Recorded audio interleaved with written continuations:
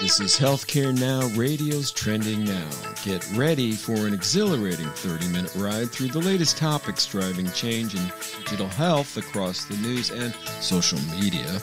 Join us as our subject matter host takes the lead in uncovering what's hot and what's not. So buckle up and tune in to stay in the know. Welcome to Trending Now on Healthcare Now Radio, where we explore the forefront of healthcare innovations and transformations. I am, as usual, your host, Shahid Shah. Today, we're thrilled to have Daniel Brodie, CTO and co-founder of Cynerio. What's trending now and what Daniel and I will discuss is the rising number and impact of cyber attacks on healthcare. It's something that we've been talking about quite a bit on the station. The effects on patients, finances, facilities, all the evolving protections that we're trying to do are all very, very important. And so trying to figure out how do we quantify this? How do we actually prevent it? Those are the kind of big things that we're going to talk about today. So with that, welcome, Dan. Tell us a little bit about yourself and where you spend most of your time thinking about these crucial issues. Thank you. So I'm Daniel Brodie, CTO of co-founder of Cynerio. We are a company that's focused on healthcare cybersecurity. And I spend most of my time as a CTO. It gives me the benefit of working with our customers and not have to worry about the finances and can only worry about the technology and kind of the value that we give our customers and hearing their stories and kind of their the work they're doing in the trenches in terms of healthcare cybersecurity. Awesome. Well, this is going to be a great conversation. So let's start talking about some of the unobvious reasons why cyber attacks in healthcare are becoming more frequent and more severe. Is it convenience? Is it because the value of the data is higher? And just start there, and then we're going to weave that into day-to-day practical matters at some of the facilities in healthcare that you're working with. Yeah. So I think there's two sides to that. The first one is a lot of cybersecurity attacks at the end of the day operate very similar to businesses in the sense that they want to get value, right? The monetary value that they want to get from these attacks, and they don't want to spend a lot of time and effort into getting these attacks. And cybersecurity and healthcare cybersecurity specifically, because of the high value of EPHI, because of the high value of downtime for healthcare organizations, and their willingness to pay money to remove that downtime and to be more available, combined with the fact that it's very easy to get into a lot of healthcare organizations, they're very susceptible to attack, means that value makes them a very easy target. And the reason they're so vulnerable to attack is because they end up being kind of at an epicenter of three different overlapping circles. They're very critical in terms of their connectivity. For their ability to function as a business. They have very high amounts of connectivity, right? If you're comparing that to other verticals, such as a power station, where all the critical stuff are usually separated off into a completely separate network, and it's very easy.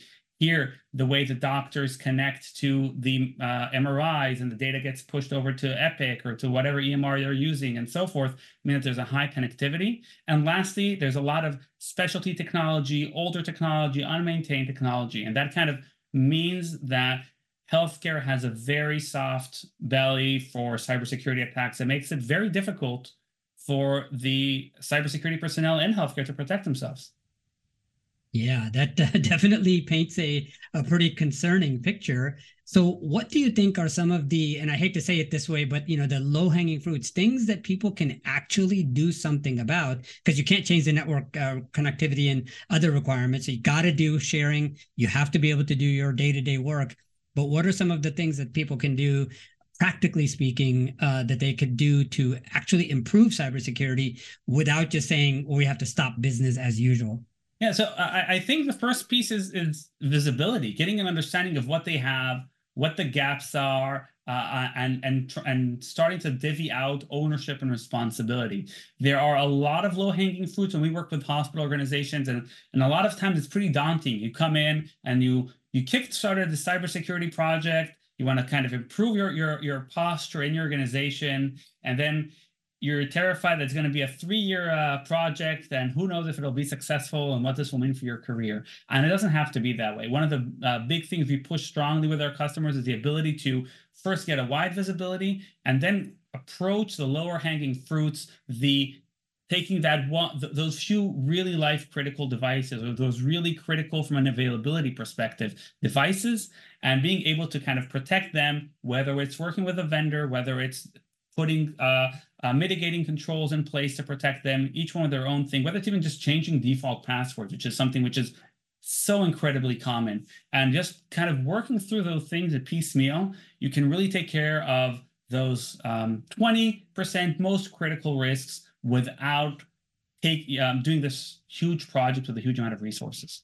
So what does that look like? So if you said that you're just changing default passwords, and as a longtime medical device engineer myself, we like one of the first things we do when people are supposed to buy our medical devices is there's line 1 says log in, change your admin password from ABC to XYZ, right? Why are some of those things still not done? And how much are you able to come in and help with that low-hanging fruit without them having to pull their entire other staff members on it, because the staff are already busy with a whole bunch of other things? So I think there's two. I think the first question is, it's a question of ownership and processes. And I think at the end of the day, the place that's been that's been very challenging for a healthcare organization is the ownership of who owns this huge piece of cybersecurity in the healthcare organization. Is it the cybersecurity team? They don't know anything about MRIs. They don't know anything about the different information systems. For them, it's just stuff on the network. The other side of things are the biomed or HTM, or call different things depending on how mature the different organizations. They don't know anything about security. And even if they want to go ahead and move ahead and kind of do those cybersecurity processes, even changing passwords, they don't really know to say what should be done, how it should be done. They don't have the knowledge or the experience to do that. So it's ended up falling between the cracks. And that's kind of why it's been neglected for so long. And the change that we're seeing slowly happening across the industry is as more and more people are brought in to either be a connector between these two different positions, the cybersecurity and the biomed or HTM, and kind of allowing to run the project and pull in the relevant people from the relevant teams as needed. Or the other side of it is sometimes putting those two teams much closer to one another. We've seen some organizations put the HTM under IT next to cybersecurity rather than putting them under operations. And there's pros and cons of the healthcare, but like I'm going to talk about from a cybersecurity perspective, obviously there's strong benefits to that happening. And then there's an alignment of how the work that needs to happen in the organization, and there's alignment of goals that they want to achieve. Once that happens, then working with the healthcare organizations usually becomes much easier, and we can move ahead and show the organization, here are some actions that can be done from a device level perspective for the people who are doing the device level actions. Here are places where device level actions can't be done. And then it will fall as a sole responsibility for the more security team to put mitigating controls in place.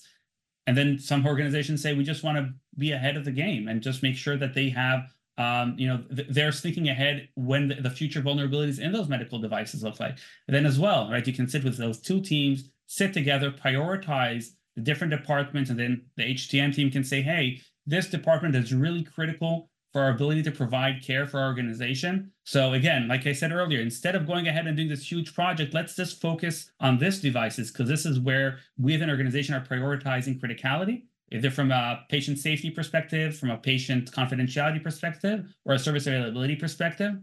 And then from there, you can move forward and get that quick wins done quicker.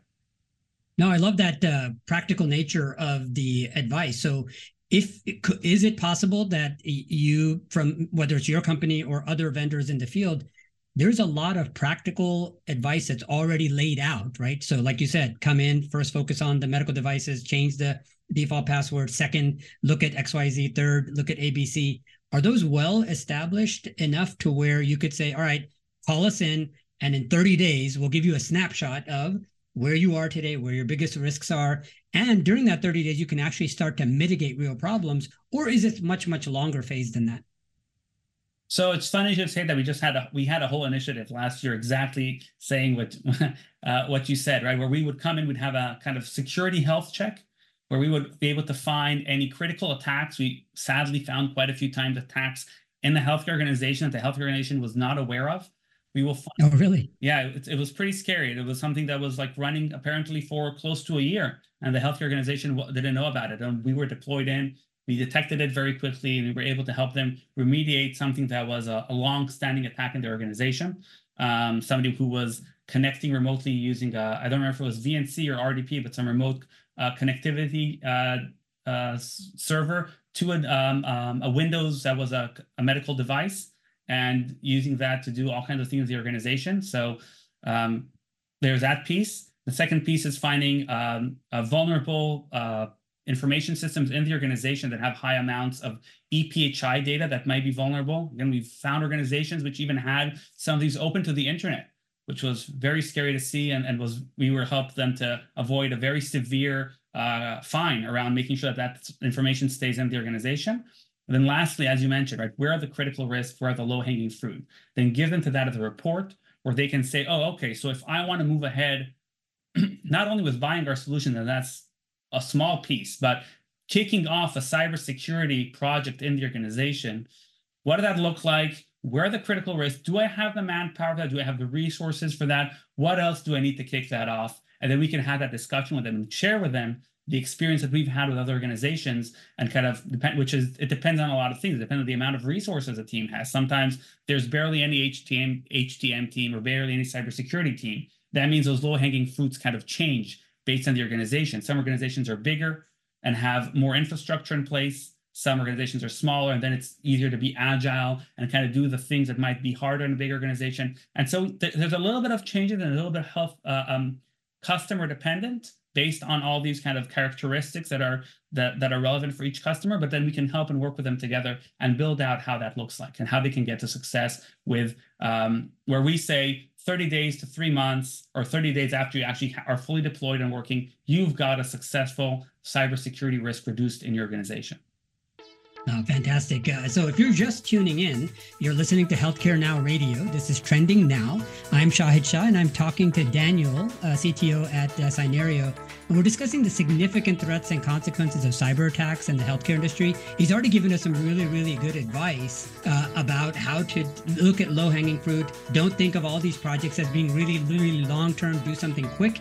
Get it going, because there are serious things that you can fix in hours and days, not weeks and months even. But within a few weeks, you can get things moving. So based on that same discussion we were having about learning from other organizations, talk about some of the most common mistakes that institutions make when they talk about securing their premises, either from a cybersecurity or any related digital threats. And why are these kinds of mistakes increasing the ransomware and data breaches rather than reducing them? So I think the biggest one is paying the ransom, right? So that's something that a lot of organizations, and it's completely understandable, that organization, when they feel their backs are up against the wall, they end up paying the ransom to figure out how they can get back to full availability, or trying to reduce their need to do fines for EPHI exfiltration, whether it's a service availability attack or a patient confidentiality type of attack. Unfortunately, we can't go back in time. We can't reverse people cooperating, but there is a strong need moving forward to make it clear that ransom should not be paid. And there is usually quite a bit of a healthy support from the government, FBI, and other these types of organizations to help organizations do whatever they can possible and to not need to pay the ransom as well. And I think that's critical moving forward to incentivize the attackers from being able to do the attack, because it won't be worth it for them if they're not going to get paid at the end of the day. Another piece is sharing information. Organizations need to be able to be in a place where they can share their learned experience from these attacks. And sadly, as the amount of these attacks go up and more impact that is happening to organizations, not enough of the information is being shared around. Okay, so what should we have done differently? Even if it's how do we respond to an attack? And a lot of that information is kind of relearned over and over again by each healthcare organization. That's something that's really important to change in the culture, and making sure that there's no blame being put in place after an attack happened, and it's more open for people being able to share the mistakes. Another thing is relying only on traditional IT. A lot of As cybersecurity people are being brought into the healthcare industry, because there is sadly not enough cybersecurity people, they are being a lot of experience in traditional IT solutions. And then they implement those traditional IT solutions. And then 50% of the hospital network is not traditional IT. And so you have this huge gap in the hospital's network from a cybersecurity perspective. And that is something that is critical to A, realize, and B, know that there are ways and understood ways of how to handle that, but to not ignore it. So the outer shell can be very, very strong in an organization, where it's a firewall, the email protection, whatever it is. But the actual, once an attack goes through those outer shells and is in the hospital, there is a lot of very easy targets there. Medical devices, information systems like PACS servers or whatever it is, a lot of EPHI, and that makes it hospital organizations very susceptible to the attack. And lastly, it's the speed of response. Because of this gap of knowledge, it means that if there is this, and we've seen this when one of the hospitals we've worked with, when they even did a shared webinar with us, and we're very open about sharing where they're some of the stuff that they learned working with us when they had an attack in their organization. And they had an attack on their network, and we've seen this with other organizations, and it can take sometimes at least a week, if not longer, until they are even aware that there's an attack, and then they have to figure out what they're doing with it. And now there's a very expensive healthcare device, medical equipment in the organization, and it has some kind of attack or ransomware or some kind of malware on it.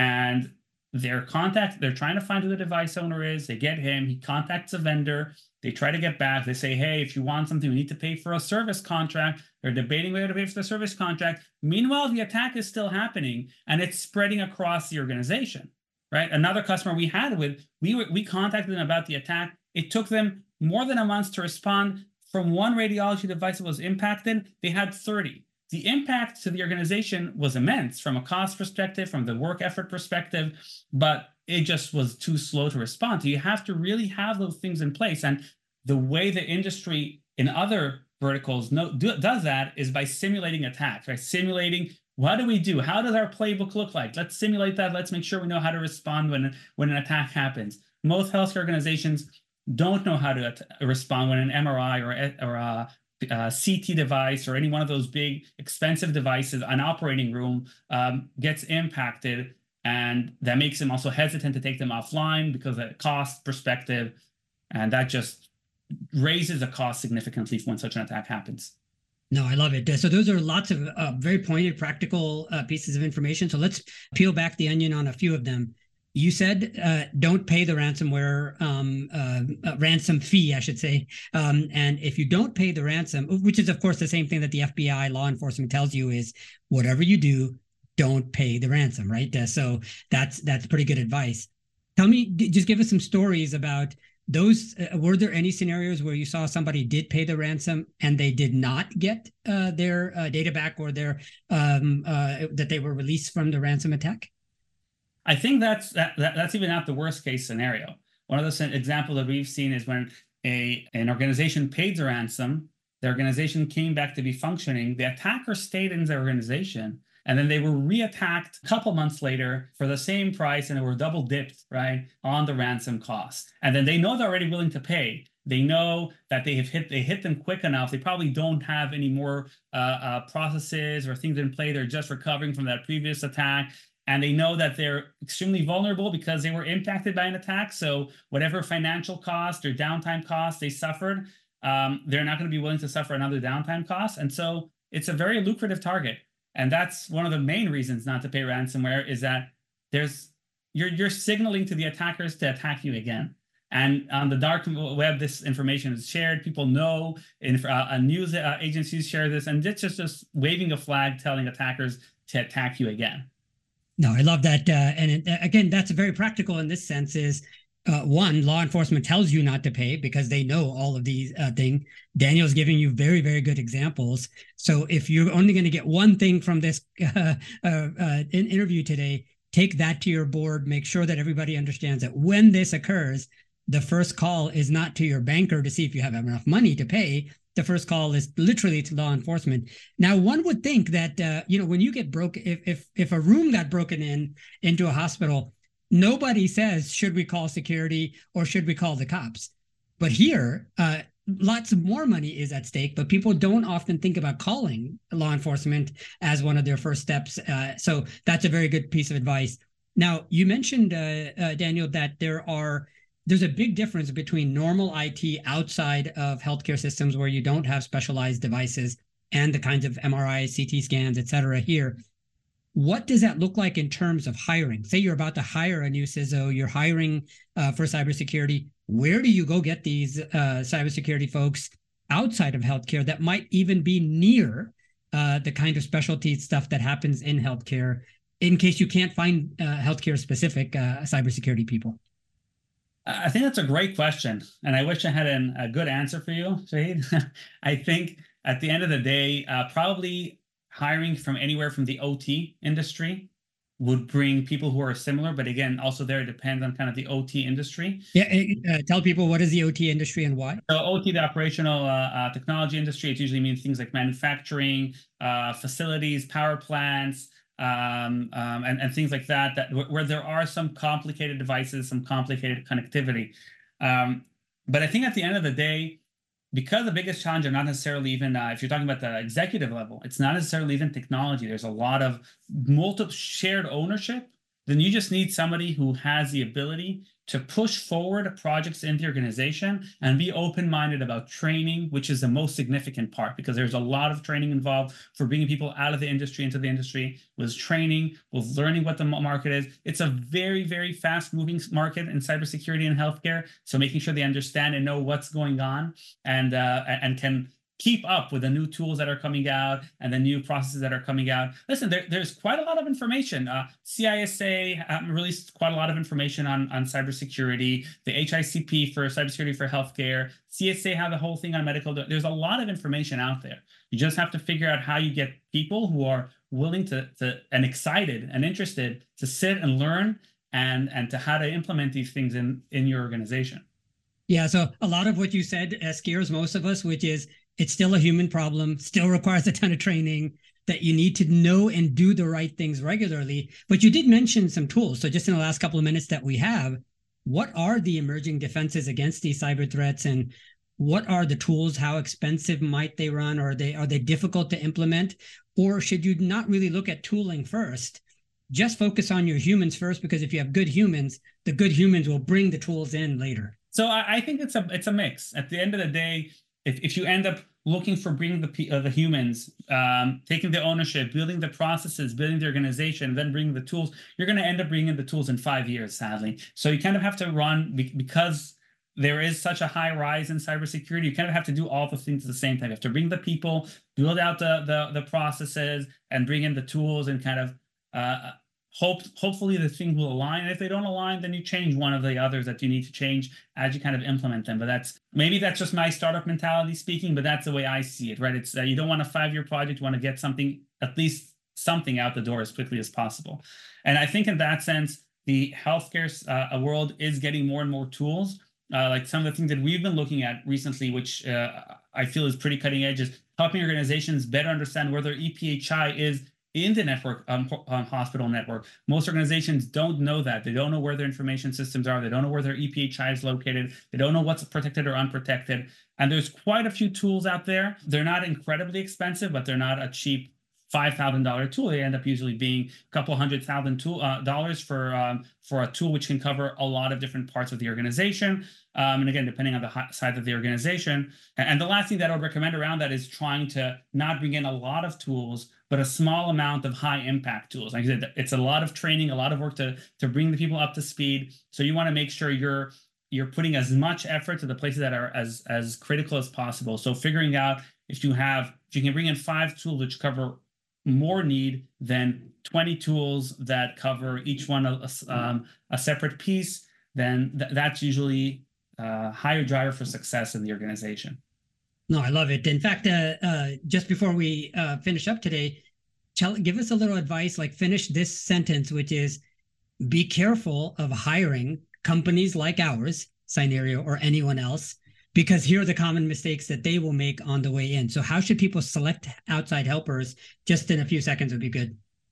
I think working with organizations that pass a smell test, right? If they're coming to you, they're saying, "Oh yeah, we'll get this done in 3 months flat, half a year, you'll be completely done. It's very easy, doesn't require a lot of effort." Nobody needs to put there any effort or like that doesn't pass a smell test. When you're bringing in an organization, they need to show that they know that they're coming into a complex organization with complex processes and no simple solutions, and that they're willing to put the time and effort to help work through those processes in their customer success or in general, their company culture, right? So I think that would be a significant smell test to see that the organization actually understands what they're selling you and not just giving you a bunch of hot air in terms of some magic bullets.